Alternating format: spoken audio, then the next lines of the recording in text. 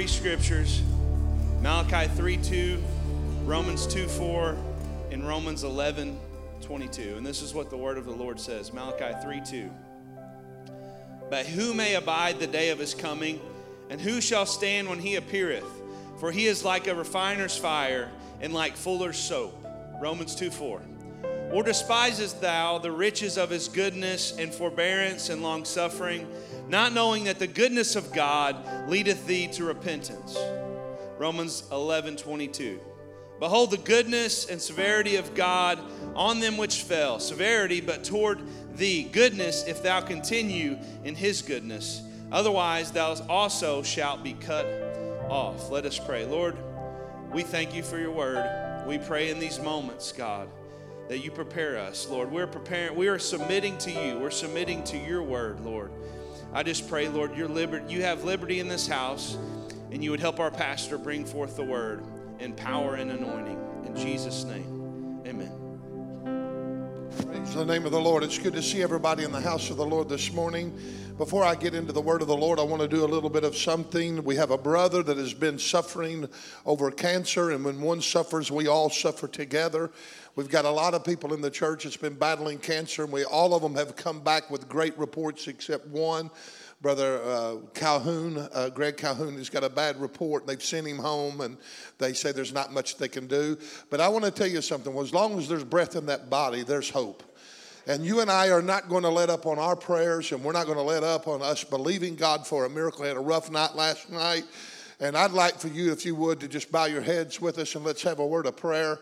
And let's just pray over Greg right now, and let's just believe God to heal him. How many believes that God can heal him as a result of the prayer today? Let's just look at it today at 11:05 or whatever time it is. We just believe that the angels of the Lord that appeared unto our brother Chris Vaughn, that he can just appear right there in that home, and healing can take place right up there around Williamsville where he lives. Father, right now in the mighty name of Jesus Christ, we come to you with a burden with our brother, Father. We pray right now, God, that Greg Calhoun would be visited by your Holy Spirit. Father, I remember sitting on the front pew of this church, God, and you speaking to me about how that you visited my brother and you healed him of that stage 4 brain cancer, God. And now, Father, I'm praying for the exact same thing to be done to my brother Greg, God. I pray that every ounce of cancer in his body will dry up right now in Jesus' name. I pray that every cancer cell shall be destroyed. I pray that every ounce of affliction shall be removed. I pray for divine reversal.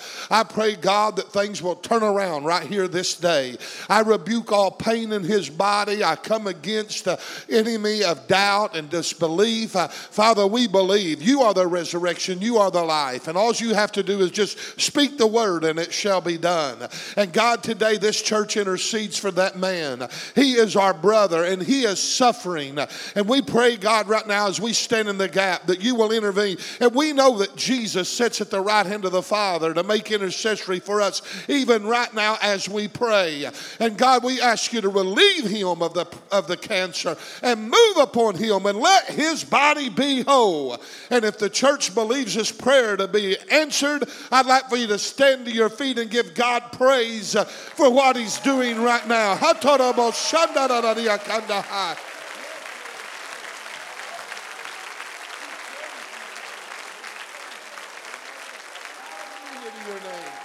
Hallelujah to your name, Father. Give him a shout. A shout of victory in Jesus' name. Hallelujah. Yes, Lord. Lord, we praise you. We praise you. We praise you. Sometimes the churches just have to have bulldog faith and plow through. Amen. And just hang together and let's just believe the Lord for him. You know, when you begin to look at our text in Malachi chapter 3, verse 2, we see that it mentions two different cleansing agents for us as the believer. And he talks about refining and he talks about bathing. And then the agents that he mentions is refiner's fire, and then he mentions a fuller's soap. I think most of us understand what it means to be refined. The process of refinery is a message within itself, but I want us to mainly focus upon this thing called fuller's soap.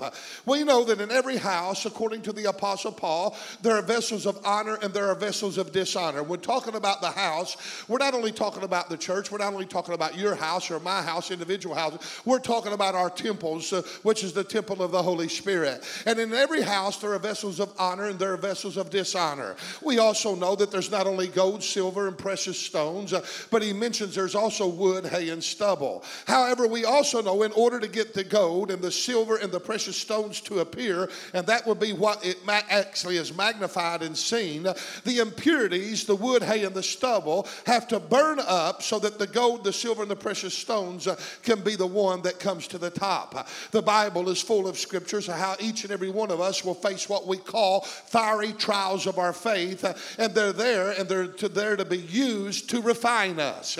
We don't like the refinery process, but it's necessary. And this is what that God said about Israel in Zechariah chapter 13 verse 9. He said, and I will bring the third part through the fire, and I will refine them as silver is refined, and will try them as gold is tried. And all through the scripture, I could give you scripture after scripture after scripture, the Bible talks about you and I being tried. It talks about in the book of Proverbs our hearts being tried. Our spirits are tried. You are tried by fire. That is just truth. You and I all go through the different kinds of hardships, afflictions, and storms of life that try us. In Isaiah 48 verse 9 through 11, the Bible says, for my name's sake will I defer my anger, and for my praise will I refrain from thee, that I cut thee not off. Behold, I have refined thee, but not with silver. I have chosen thee in the furnace of affliction. For my own sake, even my own sake, will I do it. For how shall my name be polluted? And I will not give glory unto another. Now, what is he saying there? If you'll break it up, the Lord said that he would not, he would not be angry, that he would refrain from his anger, and he would not cut off Israel, but he would refine them so that his name would not be polluted. Did you notice that? His people represented his name. His people represented him. Therefore, he would not allow them to go down. And if they went down, then that meant that they would pollute his name. He was not only protecting them, but he was also protecting his own name. And he refused to another to receive glory. In other words, there was never a day that's going to come because God had made covenant with Israel. There will never be a day that the enemy's going to rise up and be able to mock and to say that God wasn't able to redeem his people. He said, you know what? You don't even deserve it, but I'm going to refrain from my anger, and I'm going to refine you, and I'm going to purify you, not because you're really wanting it, not because you really deserve it, but because I'm protecting my own name, because I made a covenant with you. I love you so much that I'm going to make you clean whether you like it or not. Come on, somebody. And he's going to do that through the tribulation period. We know that because the Bible tells us that Jacob's trouble's there to refine them. But he was not only protecting them, but he was protecting his own name. And then God says to us in the New Testament, the Gentile church, he tells us in 1 Peter 4, 12 and 13, listen to what he says. Beloved, say beloved. He's talking to you and I. He's talking to the beloved. He said, think it not strange concerning the fiery trial, which is to try you as though some strange thing come upon you. But rejoice in as much as you are partakers of Christ's suffering, that when his glory shall be revealed, ye may be glad also with exceedingly joy. Now notice some things. First of all, he said, don't think it strange concerning the fiery trial of your faith. Sometimes when things come upon us, we think, what in the world is going on? God said, don't be surprised by these things. God's saying these things, don't think it's strange concerning the fiery trial of your faith as some strange things happening to you. But if you suffer with Christ, he says, not only are you going to be glorified with him, but at the end time, you're going to be exceedingly glad and have exceedingly joy, because I'm going to bring you through a refiner's fire. What did the Bible say about Jesus in the book of Hebrews 5 and 8? Though he were a son, yet learned he obedience by the things in which he suffered. The Bible tells us in the book of Hebrews chapter 10, it tells us, for by him becometh, it says by it, for it becometh him, for who knoweth all things, and by him all things, that the captain, that he might be bring many sons to glory. For the captain of our salvation was perfect through suffering, or perfected through suffering. In other words, the captain of our salvation being Jesus Christ, and though the Bible says in Hebrews 10, or 5 and 8, that though he were a son, yet learned he obedience by the things in which he suffered. Jesus learned obedience in the flesh by the things that he suffered. And you and I also go through fire to learn obedience. And it purifies us and it sanctifies us. The trials, the temptations and afflictions many times are only there, and they're used to temper us, and they're there to cleanse us. Silver and gold is extracted, as we all know, from ore. I'll give you just a little bit of a definition. We'll move on and go to the fuller soap. But we know that silver and gold is extracted from oil that contains all kinds of foreign substances. The short process of refining is this, just to give you kind of an overview, that the ore then is heated up to about 1800 degrees Fahrenheit. It's brought to a heat in order to be able to make the impurities come to the top. That when the heat hits it, the impurities come to the top, and then they take a stick kind of like thing, and they rake those impurities off. And after raking the impurities off, then you have pure gold and silver that is free from its impurities. And that's what the fire does. That fire purifies that gold. That fire purifies that silver. It takes the foreign substance out that you might have a pure metal, precious metal.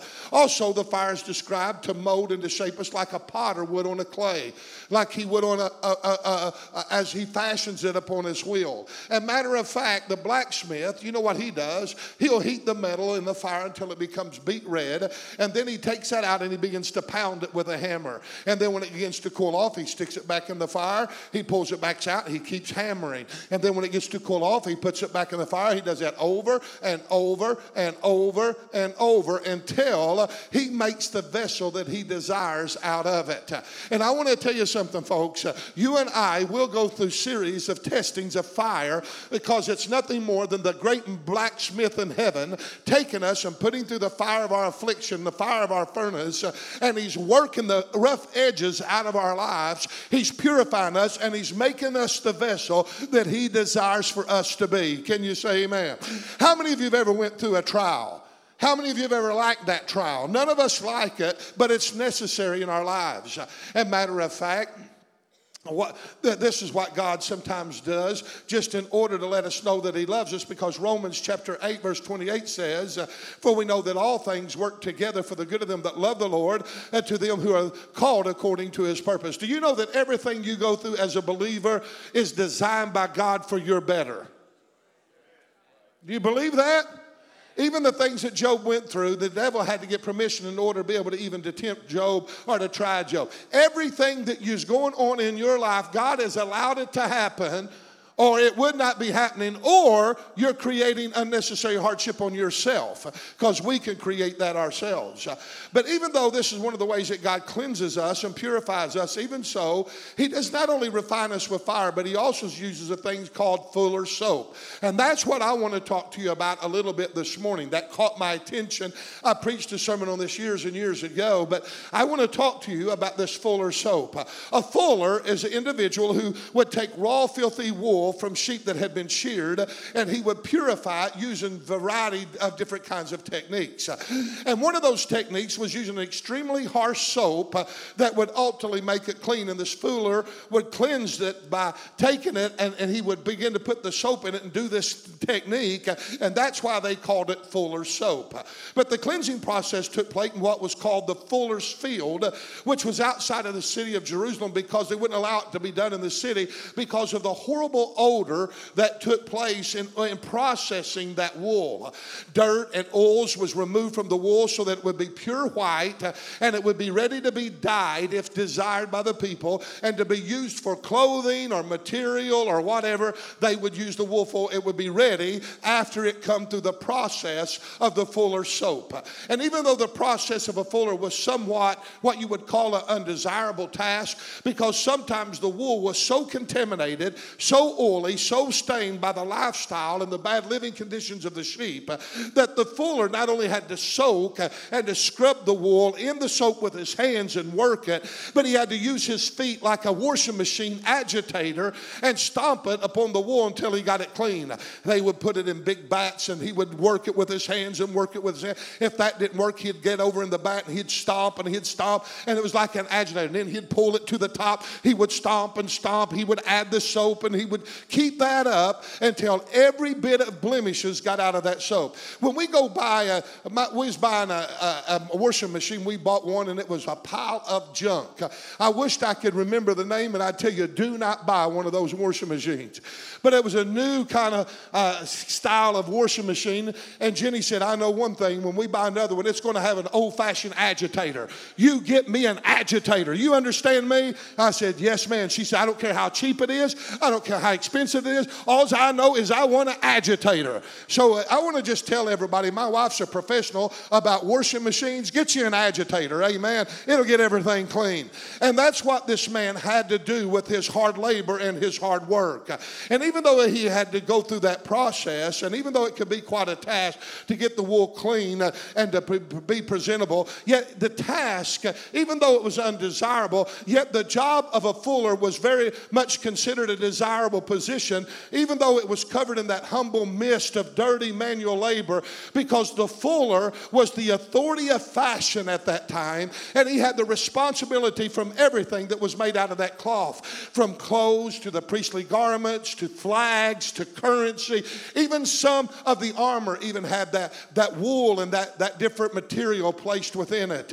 And as I began to think about the fuller's soap, it took me back to my childhood days. Now, I don't know, like most young boys, little boys, when I was very young, I never liked to take a bath. I was watching Andy Griffin the other day, and Andy told Opie that he said he had went off to camp, and he said something about having to take a bath. He said, why, Dad? It's only been 3 days since I had one.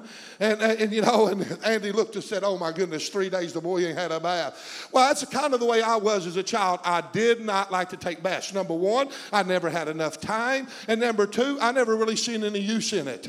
I played hard, and believe me, at the end of the day, as a little bitty boy, I was a filthy kid.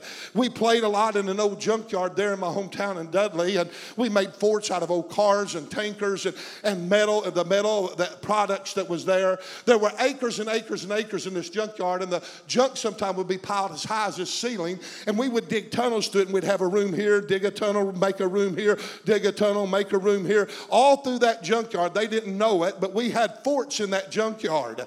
And it's a wonder that stuff didn't come crashing down on us. It's a wonder they wouldn't ram it with something, getting the metal out, and we didn't know that they were there, and it's a miracle we're not dead. But nevertheless, in that ground that had been junkyard for years, there was nothing but oil and dirt and grime. The dirt was completely black, and we would come home with grease from head to toe. And my mama would say, you quit playing in that junkyard, you're ruining your clothes. And she'd get so mad at us. We swimmed in those sloughs and muddy ditches, and we had mud fights. We dig tunnels, and we waddled around in the dirt. We played in hay barns. We rode pigs in the pig pens, and they'd throw us off in the pig mire. We'd roll cattle, and we'd jump out of trees on the cattle, and they'd of course, you rode about 2 seconds and off you went. And we played in the woods with ticks, chiggers, and poison ivy. And we played hard. And we had all kinds of dirt and grime and grit and critters on us. And my mother, when she'd see me at the door almost every day of my life, take those clothes off. She'd make me take them off on the outside of the house. Anybody know what I'm talking about? And she'd grab me by the head of the hair. And the first thing she'd say, get in that tub, boy. And she'd put me in that bathtub. And I'd go in there and I'd take my bath. It was a pretty nice bath. But the hard trial came after the bath time. It was called examination time. Nobody what I'm talking about?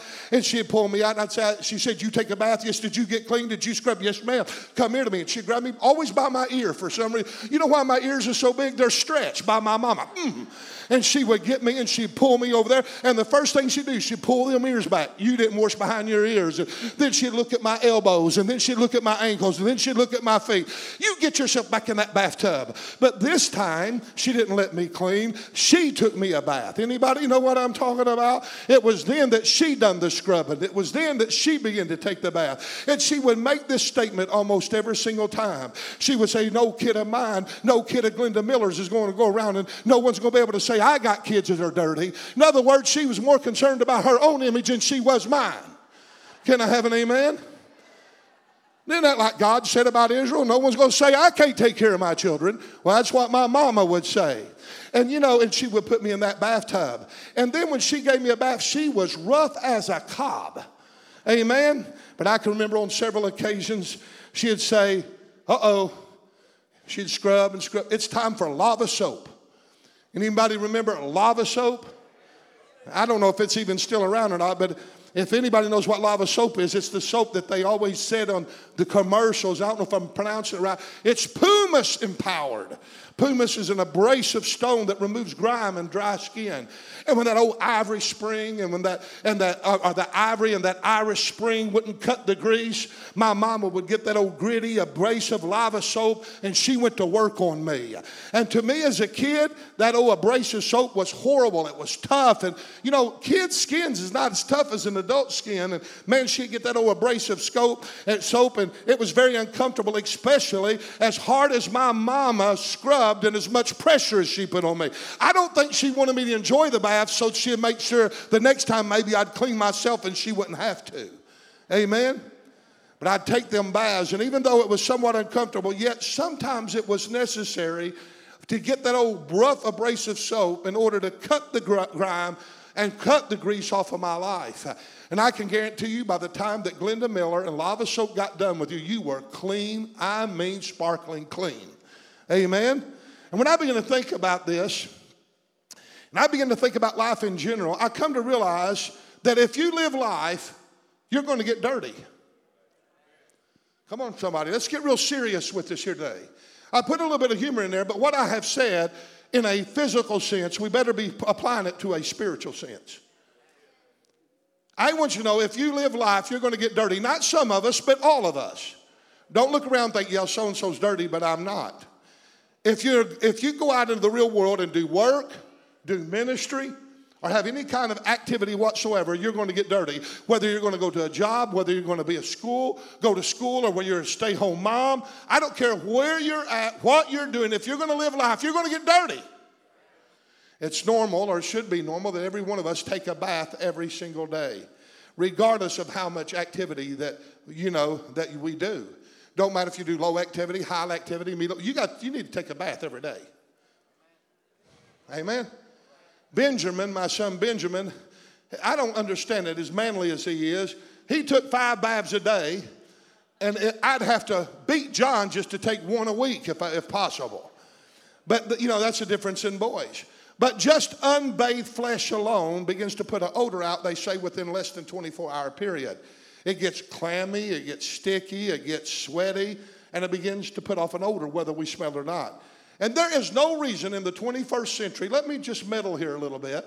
There's no reason in the 21st century for anybody to smell or to be unclean. Can I have an amen? You may be poor, but you don't have to be dirty and filthy. I had a friend that he was poor. He had patch, they wore rags. But I want to tell you something, those rags were spotless. Amen. My aunt lived in a cabin that was over 100 and some years old back in the 1970s. When we went out to Grand Junction, Colorado, and we went in, she had dirt floors, and you know what she done? She mopped them. She kept it like concrete. It's unbelievable what you can do with packed dirt. It was spotless. You could almost eat off that dirt floor because she knew how to preserve it. There is no reason in the 21st century for you and I not to take baths and for us to smell. As the old saying goes, and many people think it's scripture, and it says cleanliness is next to godliness. Well, it's not a scripture verse, but it does hold the biblical principles of cleanliness. There are 2 kinds of contaminations or uncleanness mentioned in the Bible. They are found in the book of 2 Corinthians chapter 7, verse 1. Having therefore these promises, dearly beloved, he's talking to the church. Say he's talking to the church. Let us cleanse ourselves from all filthiness of flesh and spirit, perfecting holiness in the fear of God. Now, Paul is writing to the beloved. He's writing to the church. He's writing to us as Christians. And he tells us to cleanse ourselves from all filthiness of our flesh and of our spirit. He's telling you and I to do that as believers. Well, I thought we were saved. I thought we were clean. We are. But if you live life, you're going to get dirty. You're going to get blemished. You're going to get spotted. You're going to get wrinkled. You're going to have some tragedies. You're going to have some accidents. You're going to have some faults. Come on, somebody. Help me preach here. And I know that he's talking, when he talks about the deed of the flesh, that in many occasions he talks about things such as fornication, adultery, lasciviousness, idolatry, drunkenness, lust, anger, bitterness, jealousy. That's in the book of Galatians, but I don't think he's talking about that here. He's talking about the things of the flesh that just come along, irritations that grab a hold of you, that can make you come under the influence of something that would cause something unhealthy in your life. He's not talking about those heavy stuff like drunkenness. He's talking about irritations that come along and that can create a mood of depression, or an irritation that can come out and cause a root of bitterness. He's talking about those little foxes that spoil the vine. He's talking about those things of the flesh that where you just go to work, where you go to ministry, where you go to school, whatever you do, and all of a sudden just these cares of life come along and they begin to put attachments to you, and those attachments begin to affect you in the flesh. Come on, somebody help me preach. Your body is the temple of the Holy Spirit according to the Apostle Paul's teaching, and it should represent Jesus Christ. And therefore it should be clean inside and out. Amen. Let's consider, first of all, the outward man, the fleshly man. Let's talk about him. How many believe that taking a bath is a spiritual principle? Being clean is biblical. It is. Matter of fact, if you're not clean on the outside, I'm going to make a bold statement, then you're probably not clean on the inside. Because I believe if the heart is clean, the outward will line up with what's on the inside of the heart. I really believe that. One of the indicators that I think that people are not right with God is their filthiness and uncleanness or dirtiness. Woo! It's getting quiet in here. Filthiness and godliness does not go together, my friend. Wherever there's filthiness, I want you to know there is demonic presence, because I'm not talking about demonic possession necessarily, but there's demonic influence that attaches itself to filthiness, because it's a sign that every who is filthy, every who's not keeping clean, every who's not keeping their home, everybody's not keeping their place clean. I'm not talking about clutter. I'm not talking about living conditions. I'm talking about filthiness and dirtiness and uncleanness. If it's there, it's a sign that somebody's depressed. It's somebody's got low self-esteem. Somebody's affected in their flesh and they are dirty. Woo, it's quiet. However, you can be clean all you want on the outside and still be unclean on the inside. Just because you're clean on the outside don't make you clean on the inside. Jesus said that in Matthew 23:27. The Pharisees were like white sepulchres, which indeed appear beautiful, he said, but inwardly they're like dead men's bones. So it is possible to be clean on the outside, not clean on the inside. But I decree unto you, if you are clean on the inside, eventually, it might take some discipleship, but eventually you're going to be clean on the outside. If you're right with God and you have a pure spirit, that spirit is going to be regulating and governing the outward man. Can I have an amen? We are to be clean in the flesh. You know, it's odd how easy it is to become contaminated and polluted and not even know it. Amen? Just coming in contact with things of the flesh sometimes can taint you. I used to call it taunt, because it does taunt you as well. But it's taint you. When I worked at Gates Rubber Company in the 1980s, I would come home and I would smell like rubber and I would smell like Yukon oil, because I worked in that area. And I'd get in my car, and as I drove my car back and forth, every morning when I got in my car, man, smell of Gates. Smell of Gates. It was horrible. Not only did it taint my clothes, but everything I got in, it tainted it as well. When I'd get home, Jenny said, oh, man, them clothes smell. Take them off. I put them in the washer. And, you know, I could go to Gates Rubber Company and take a shower and everything. One time, I had forgot something. We were going to go out to eat. And I said, oh, I left my thing on my desk at Gates. And she said, won't you run in and get it? And I ran in there just 10 minutes and got what it was and come out. And she said, oh, no, you smell like Gates. Come on now. Just the smell of the odor of just walking in that building and back, I become tainted. You can become contaminated so easily, just like that. There was a widow woman that used to ride our bus over on 9th and Cedar Street, and she had no family, no friends, no relatives. There was not anyone that cared for her. She was all alone, and we had come in contact with her somehow. I don't even remember how. But we began to pick her up for church, but it wasn't long until we had a complaint. No matter of fact, it wasn't long until we had a huge problem. The bus driver told us that he was losing all of his riders. I said, what in the world for? And he said, because the smell of that little old lady. He even tried to pick her up and drop her off first and then go pick everybody else up. And just the aftermath, just the residue of smell lingered behind until it was unbearable to ride that bus. It was that bad. And we began to see people even in the church there on 9th and Cedar. All of a sudden there was just this big hole. She was sitting here and no one around her. And let me tell you, every seat back in those days was important. And no one could sit by her because of her smell. And we would take Lysol and we would go over there and we'd spray the seats in which she sat in. And then we'd go to the bus and we'd spray the seat down to no avail. Even though Lysol was pretty powerful stuff, yet that odor was still there. There was a hint of it. And so Jenny, you know, my wife, her and a few ladies got together and talked about it. She went to town. She bought this little lady a new dress and some clothes and some shampoo and some soap and some perfume and whatever. And she took it down to her. And we thought, man, maybe this will give her the hint. And they talked subtly to her and nice to her and showed her love and all of that kind of thing. And to no avail, it didn't help whatsoever. So now it was time for someone to really talk to her. And guess what? I got voted to do that. And so I think it was my wife, if I remember correctly, we went to her house, and there were over 30-some animals living in her house with her. And I'm talking about big dogs, cats, everywhere. I mean, they were in their beds. They were on the stove. You wouldn't believe that how filthy and how dirty. The house was completely gone. There was no repairing of the house. It was totally going to have to be destroyed. There was animal feces all over the place. It was everywhere. The smell and the odor was horrendous. And I seen that cleaning her up alone wasn't the answer due to the living conditions that she lived in. There wasn't no amount of soap, no amount of clean clothes that was going to do her any good whatsoever until she changed the habit and the way that she lived. And there are things about our lives that we can't see that everybody else sees. And the only way it's going to change it is not by, they said you can put lipstick on a pig, but it's still a pig. Amen. And there's some of us going to have to take notice of where we're at, spiritually and physically, and say, we're going to have to make some changes in our lives if we want a quality life. So I began to talk to her, and I tried to convince her about government housing and how I would help get rid of the animals and how. And the minute I said that, it was like war. No, you're not. What are you going to do? You're going to kill them? I thought, lady, you don't understand. And I was kind, and I even got to the place of commitment that I said, I'll try to give them as best I can to homes. I was going to go out and try to help this lady, but no. And I said, but the government housing, they're nice, it's warm, it's clean, and you'll enjoy it. And I said, we can get you in there. I know your income. You don't have any money, honey. And I said, you're heating with an old wood stove. And I said, it's dangerous, and you're having to work. And all of a sudden, she began to flat refuse. She got an attitude.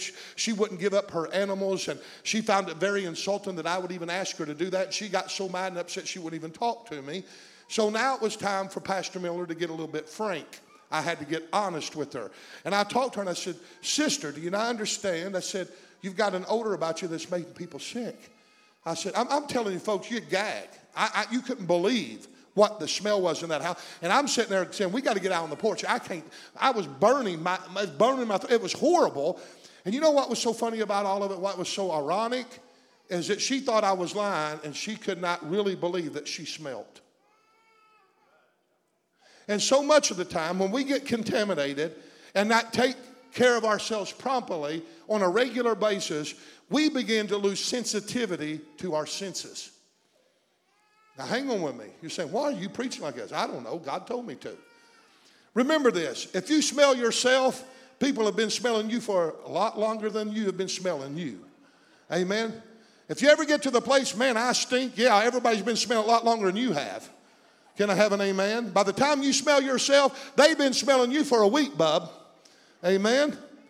When you first notice the contamination, then it's time to deal with it, because if you don't, you'll learn to live with it, and gradually you'll give in to the contamination. It'll become a way of life for you. Amen? She had learned how to live in that smell, and her sense of smelling was seared by her continual living in those conditions. Our five senses can be seared due to the pollutions and the contaminations that you and I come in contact with. I'm making a sermon, hang with me. I have visited nice, expensive, elaborate homes, or $500,000 homes. And when you walked into their home, there was a sense of smell, and usually, not always, but it was caused by a pet in the house. And you know, the people that lived there were wealthy, they were clean, they were upright, but the sense of smell was, their sense of smell was tarnished due to living among that smell day in and day out. They got used to it. And you know, to keep the smell or the odor from a pet being in the house is a constant bathing and cleansing and hard work. Those of you that got pets in the home and your home is clean and it smells good, you know what kind of work that is. It's hard work. Because just as humans have to take a bath every single day, I want to tell you something. You have to bathe your animals pretty continually, or you're going to have a smell in your house and you're not going to recognize it, and everybody that comes in goes, whoa, what's that smell?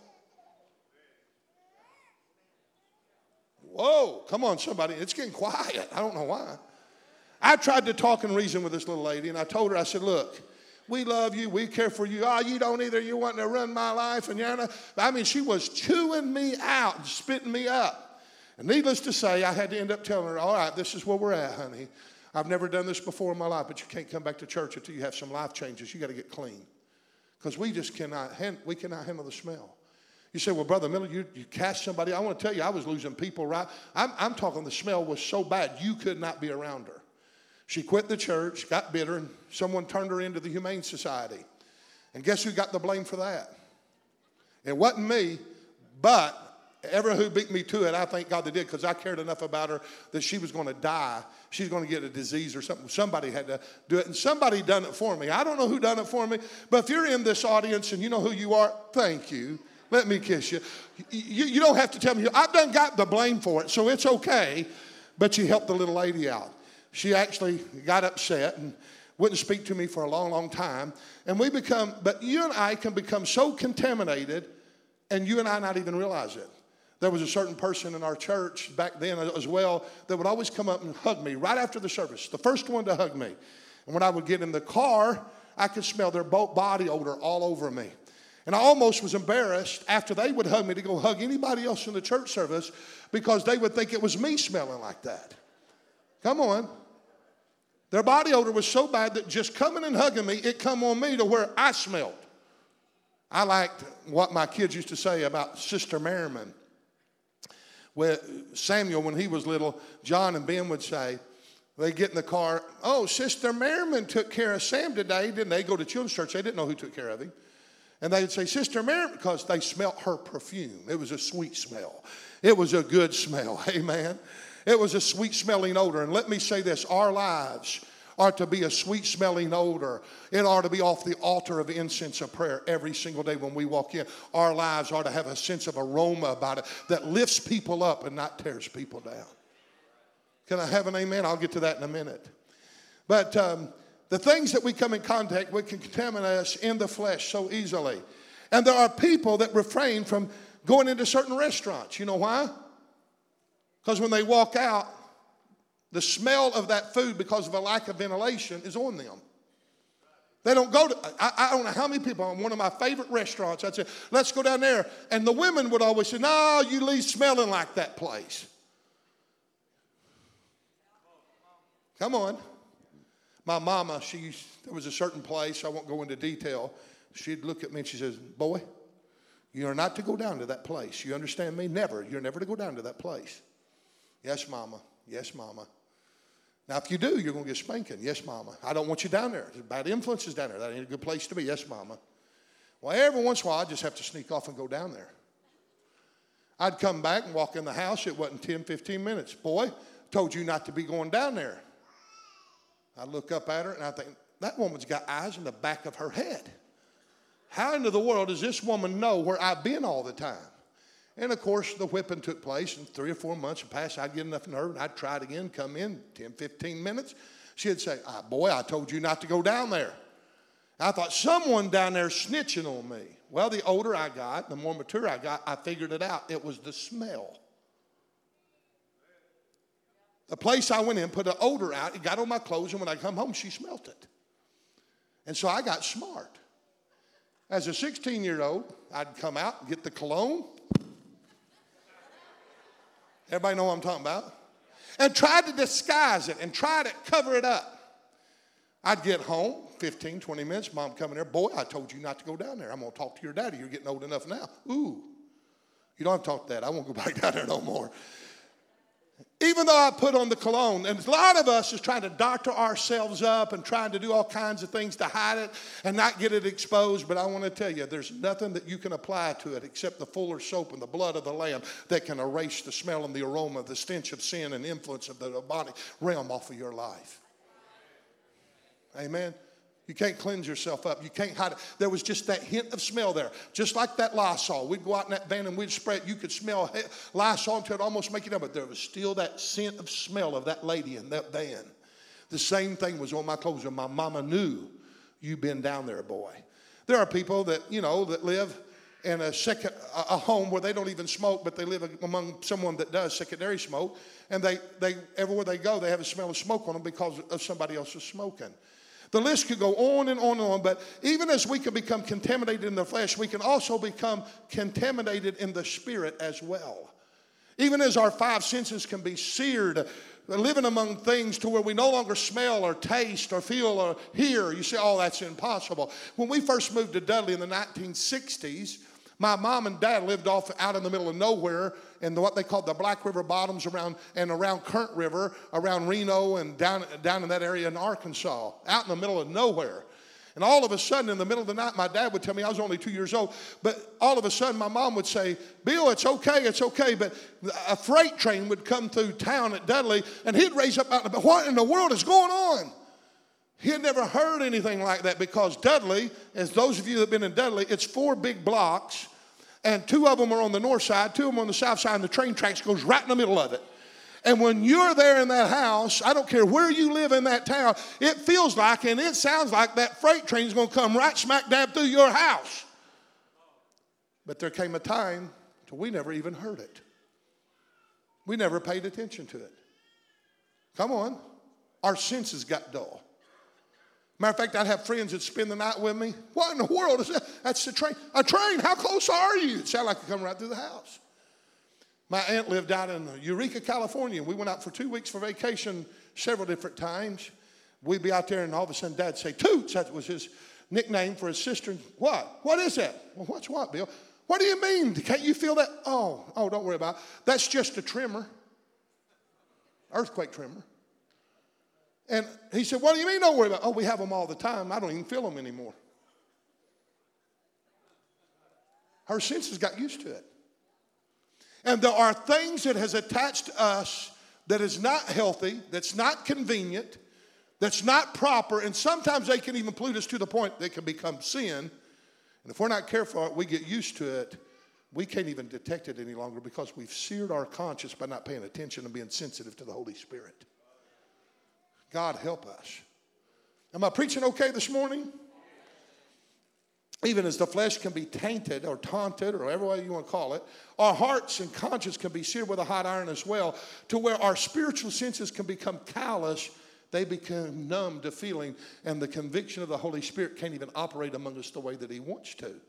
When you look at Joshua, the high priest in the book of Zechariah, he presents himself before the Lord, and his garments are polluted, and he has spots and blemishes upon him as a priest.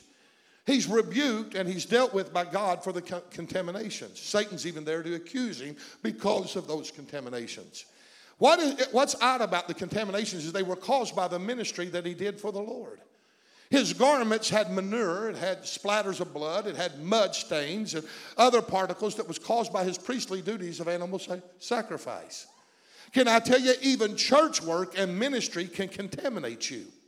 Ministry can become very nasty. It can become very messy. Those of you that teach children's classes, they can make you pull your hair out, and if you're not careful, you'll get an attitude, and that attitude's caused by your flesh getting contaminated. Those of you that work the nursery, you can lose your patience sometimes. Those of you, come on, somebody help me preach. Those of you that clean this church and all of a sudden you're out there and you're mopping the foyer and here comes somebody across the foyer with dirty feet, you can get an attitude real fast. You know what? Your ministry for the Lord can contaminate you if you're not careful.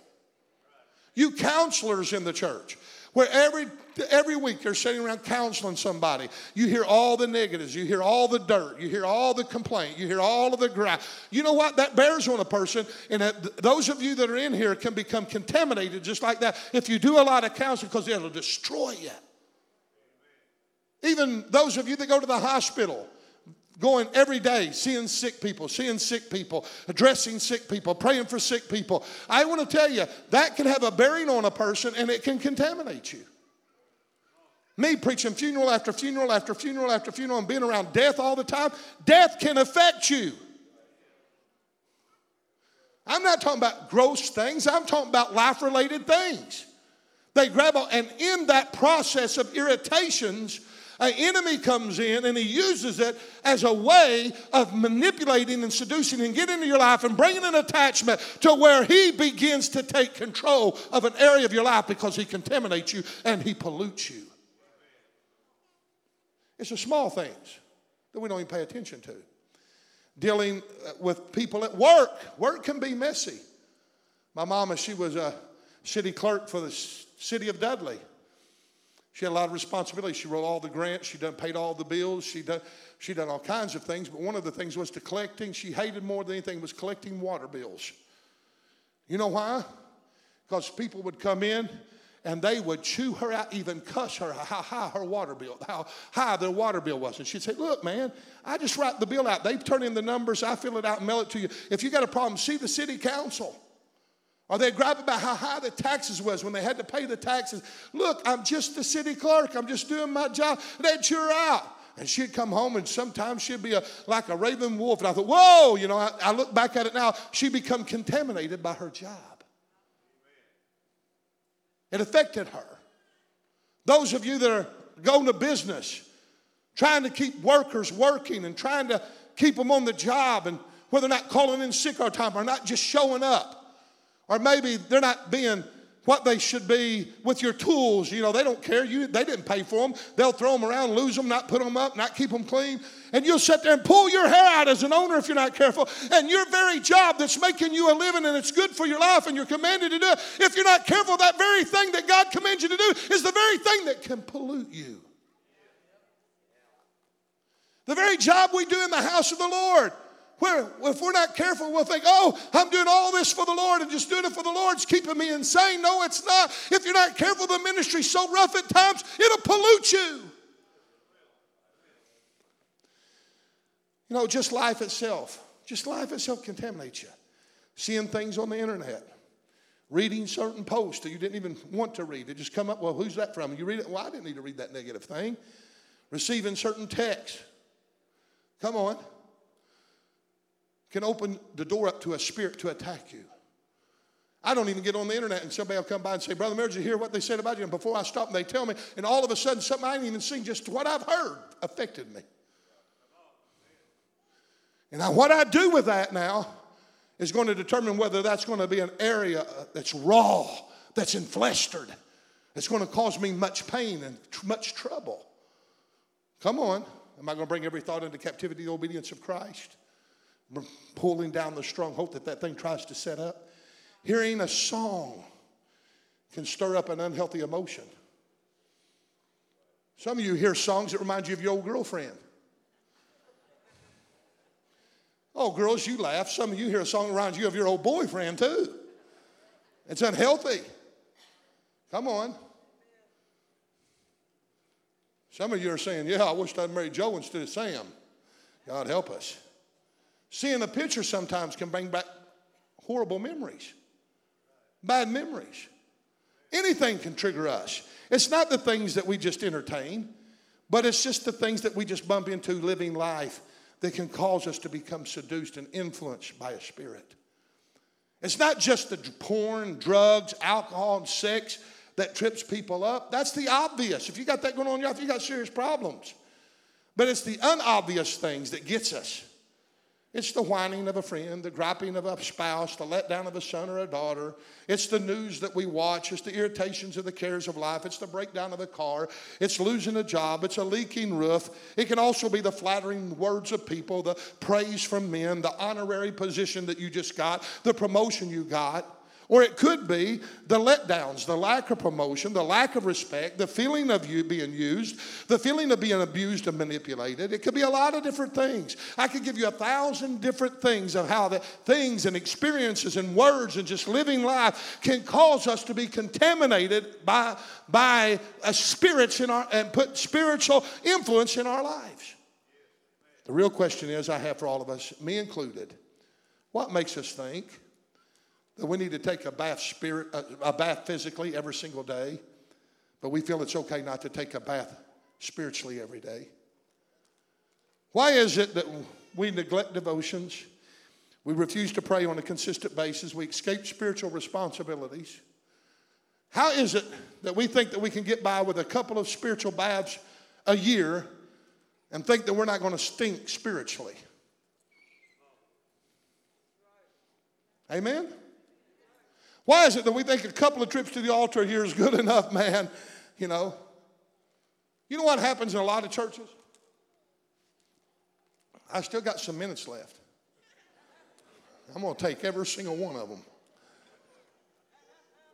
You know what happens in churches a lot of times, especially in the areas where there's servants, in the areas of ushering where ushers are busy and they're always serving the people and they're always up and they're always looking out for the other individual and they're taking care of, they're opening doors, they're setting people, they're getting chairs, they're helping the pastor regulate the service, they're making sure that everybody's okay. You got security people that do the same thing. You got sound man that's stuck in a booth back there and he's got so much responsibility on him. All he knows is he's paying attention to everything that goes on with the sound and the lighting and all of that kind of stuff. And if you're not careful, those kinds of ministries in your life, you'll sit back there and you'll die spiritually because you never are able to interact and come in around an altar and have a bath with God.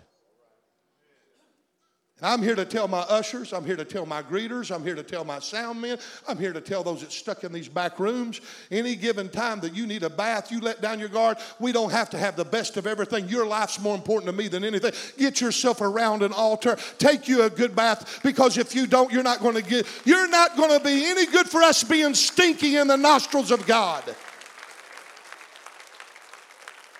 Can I have an amen? Even though we've been saved and born again and forgiven of our sins, yet we have to realize that we all need impurities removed from our lives through the process of purification. We all need to be made clean. We need to be sanctified. We need to be set apart. We need a new act of consecration to the Lordship of Jesus Christ. We all, not some of us, but all of us need regular spiritual baths because living life will contaminate us. And you know what Jesus said about life? I've come to give you life and give it to you more abundantly. So if we're going to live life abundantly the way that Jesus wants us to, we're going to be taking a lot of baths. Amen? The more you live, the more contamination you acquire. The more ministry you do, the more pollutions you're going to run into. The more work you do, the more manure you're going to have to put up with. Amen? The Lord spoke to me this week, and he said something so precious to me, and I didn't even really realize what he was saying. He said to me, Kent, I want to wash the palace with Fuller soap. I was praying on a Monday night, and in that prayer meeting, God spoke to me, and he said, I want to bathe the church with Fuller soap. I really didn't get it at first, and then I saw the act of grace and love. In just a few moments, it began to open up to me of what God was really wanting to do, how he was wanting to cleanse us. Let me ask you a question, a hard question. I'll be closing here in a few minutes. Would you rather be put through the heat of the furnace of affliction, or would you rather take a cool, refreshing bath to bring your cleansing? If I put up a big furnace here and say, hey, we're going to have a cleansing here today, and I'm going to put up a big old shower right over here, and I said, everybody wants to be pure, choose the way you would go, there'd be a line up to the bathtub. I don't think anybody wants to get in the fire. Amen? I know that we cannot avoid the fire altogether. I know there's some things that can only be removed by the purifying of the agent of fire. But there are things that God has cleansed us from our past that his first choice was not to do it through refinery, but his first choice was, I would have rather cleansed you through a bathing. Amen? For him to bathe us, we have to become naked before God. You don't see people go home and say, I'm going to take a shower and go in and they got their full clothes on. No, they're naked. You don't need that image, do you? I know. I'm just telling you the truth. In order to take a bath before God, you've got to become naked as if you were taking a physical bath in the natural. We have to remove all of our facades, let down our walls, remove our pride, and become humble before the presence of the Lord. We have to admit that we have fears, that we have insecurities, that we have doubts, that we have unbeliefs, that we have worry, that we have anxiety, that we have bitterness, that we have anguish of heart just due to the cares of life. We have them just by living life, by the things that we bump into, by the things that come against us, by the things we handle, taste, see, and smell. We get dirty. Amen? If we ignore our problems and if we don't admit our weaknesses, then we will find ourselves being refined through the fire. But if we'll humble ourselves and become naked and open before God, God will bathe us in His presence. And guess what? In His presence is fullness of joy.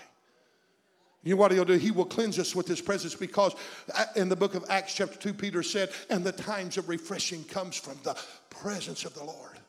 Isn't it refreshing to take a good bath and feel clean? Amen. My dad used to love taking a bath. He'd go in there and fall asleep. And every time I had a date, and I'd come in from work, I'd start to get in the bathtub. Dad was in the bathtub. Hurry up, Dad.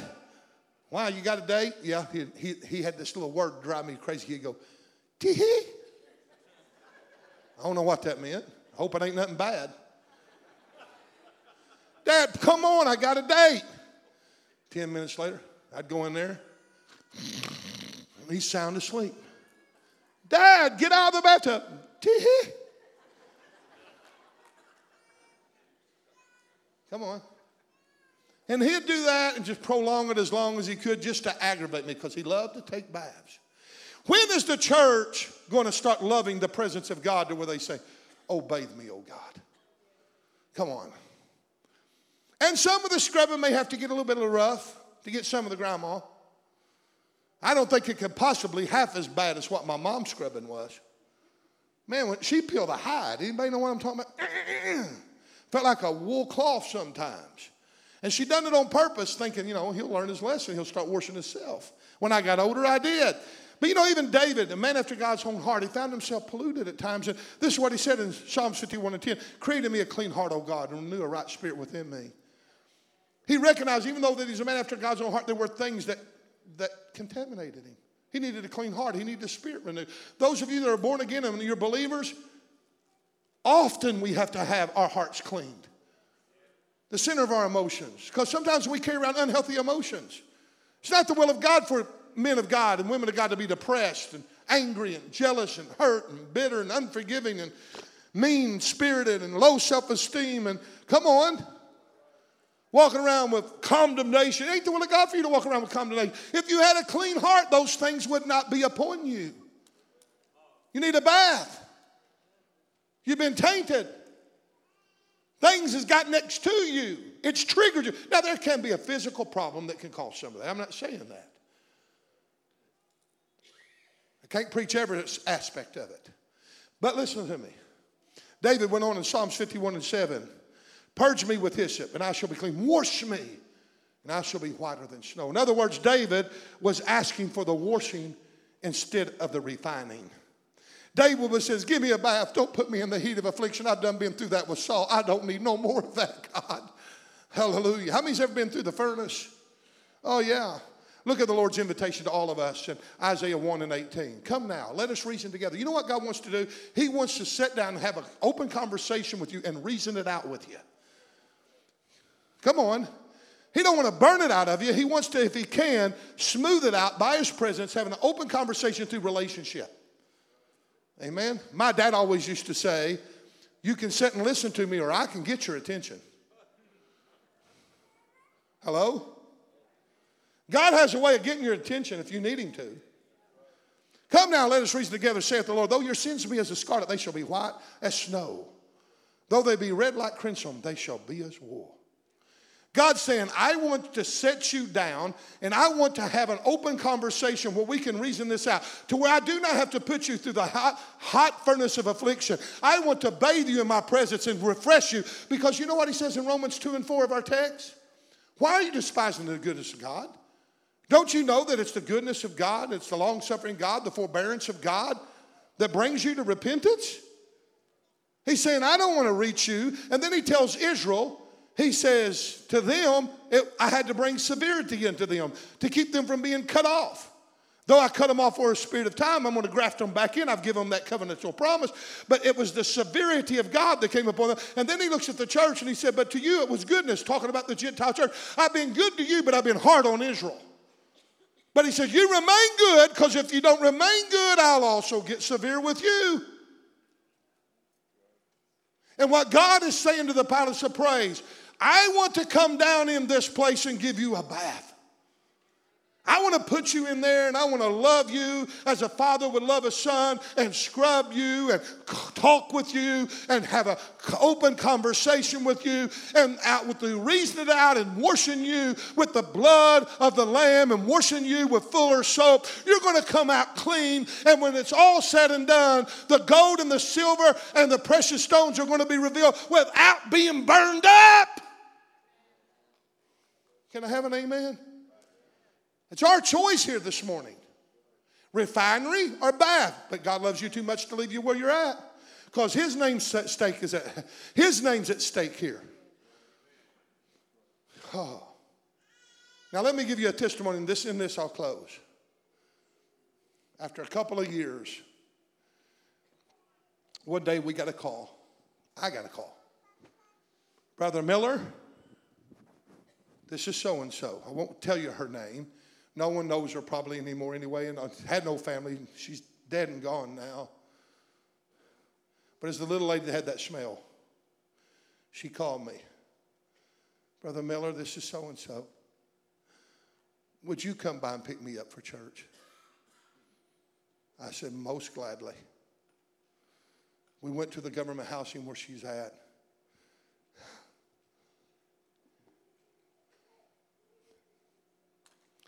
Here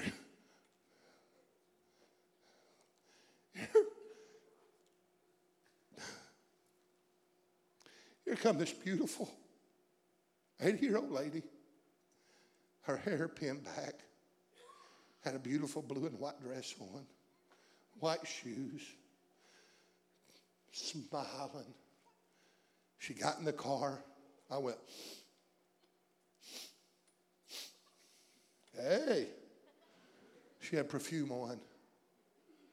We bring her to the church, and as I'm getting her out, she grabs a hold of me, embraces me, and pulls me to her side, bawling her eyes out, and me bawling with her. Thank you so much.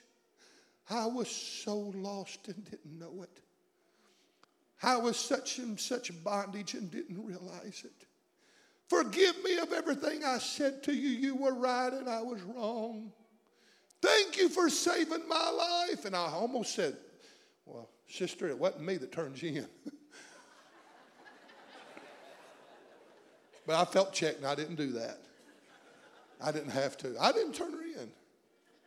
I have a gut feeling there's someone in this service that did, though. And ever who you are, you saved her life. And that little lady lived as a saint until the day she died and I done her funeral. She went out loving the Lord. She didn't even know the life that she was missing because of contamination. She didn't know what she was cheated out of. She didn't know the pleasures. Some of us have got so much weightiness in our spiritual man. We're contaminated. Not some of us, all of us. If you're breathing in your lungs, you got fingerprints of evil on you somewhere. Because the enemy's going to make sure of that. You didn't look for it. You didn't ask for it. You wasn't going around flirting with it. It came to you. It's just life-related things. It's just you walking down the road and all of a sudden it has a way of finding you.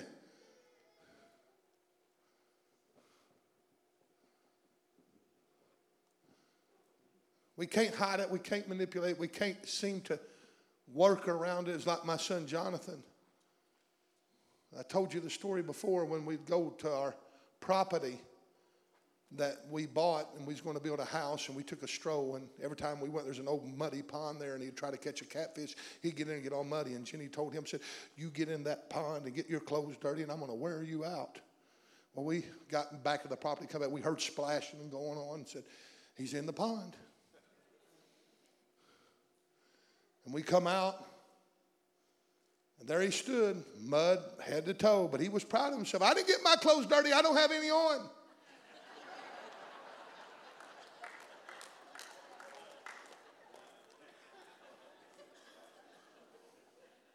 Do you think that worked with Mama? Jonathan learned what lava soap was all about. I'm telling you, we try to somehow work those things around God, make these excuses, paint these pictures, justify it. It don't work. I knew a friend that his dad had an apple that he was saying was on top of a tree, way up in the top of that tree, and he was saving it to put it into a contest. He was an old man. He was a mean man. And he told his son, he said, John, I'll tell you one thing. You see that tree up there? That apple right up there? Now, that's the one I've got in my contest. I've been eyeing that thing for a while. You touch that. If you eat that apple, I'm going to wear you out. The boy's always climbing the tree and getting him apples. You pick that apple, and I'm going to wear you out. That's what he said. You pick that apple, I'm going to wear you out. You understand? Yes, Daddy. And one day he went out there to look at his apple, and the core was hanging up there. He didn't pick it. He got up there, and he didn't left the core hanging on the tree. That's a true story. Do you think Dad said, oh, well, that's funny? That was disobedience. He wore him out. And we try to somehow paint these little pictures to God of justifying why we do what we do, but we're contaminated. We need a bath. Would you stand with me, please?